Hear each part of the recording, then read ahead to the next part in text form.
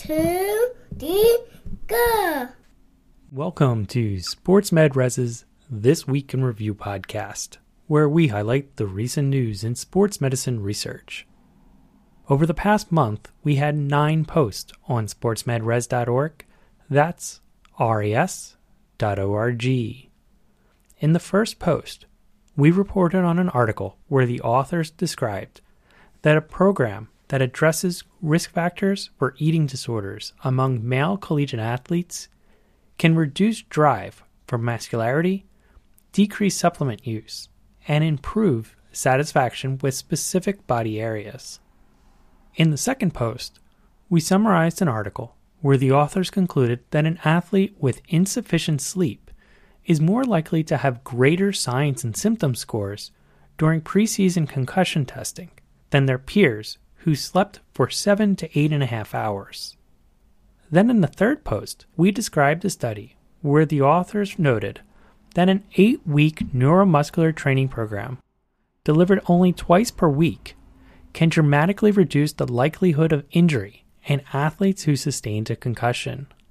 In this post, we also discussed the idea that these programs are highly effective among healthy individuals, and a program like this might not even be needed if we could get more teams to adopt injury prevention programs. But in the meantime, this is an interesting program that people may consider to reduce the risk of injury after a concussion. In the fourth post, we highlighted a manuscript where the authors noted that adolescent patients, parents, and rehab professionals involved in care after an anterior cruciate ligament reconstruction believe that more frequent and consistent communication about setting expectations, restrictions, and timelines could promote better patient outcomes. In the fifth post, we reported on an article where the authors reported that recurrent instability after a shoulder dislocation is common, so surgical stabilization is recommended for young active patients. Then in the sixth post, we summarized an article where the authors concluded that minority student athletes with exercise-related sudden cardiac arrest have lower survival rates than white non-Hispanic student athletes. The last 3 posts highlighted the NATA position statement on reducing intentional head-first contact behavior in American football players, as well as the updated guidance for cardiopulmonary considerations for high school student athletes during the COVID-19 pandemic. And finally, there was a position statement on intra-articular injections for hip osteoarthritis. If we take a closer look at that fourth post about patients undergoing ACL rehabilitation, we find that the authors conducted a qualitative study of 9 adolescent patients, one of their parents, and the treating physical therapist to examine perceptions of information sharing and interpersonal communication. Patients and parents indicated that interpersonal dynamics of the treating physical therapist, surgeon, and support system, such as friends or coaches, altered their perception of the rehabilitation process.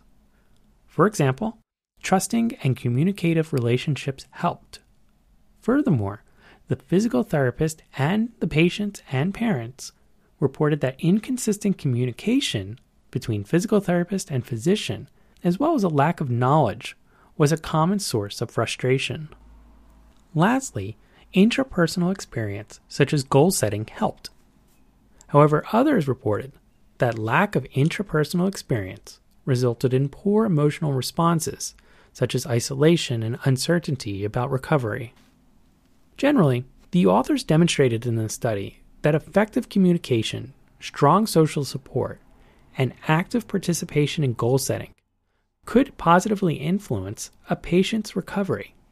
However, these strategies may only be effective if the patients or parents were knowledgeable enough to actively participate and ask critical questions to decrease their feelings of isolation and wrongdoing, such as running too soon or too late. For example, leading patients to resources that provide information regarding a generalized rehabilitation progression may be helpful to manage expectations and better inform the patients or parents. Finally, barriers still exist in improving communication strategies.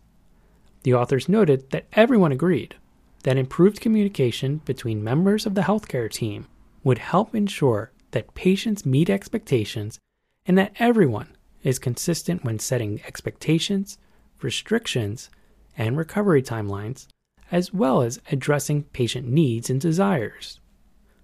The authors suggest clinicians should consider strategies to improve patient and parent education. Additionally, after an ACL reconstruction, more frequent communication among all stakeholders could improve inter- and intrapersonal dynamics, leading to better patient outcomes. Don't forget that we also share extra material on social media.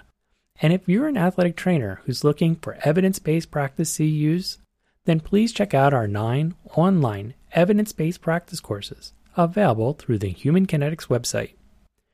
We will have links to our summaries and the courses on our website and in the show notes. Remember, you can always follow us on Twitter, Facebook, or LinkedIn. We'll be back next month with more sports medicine research. Until then, have a fun one.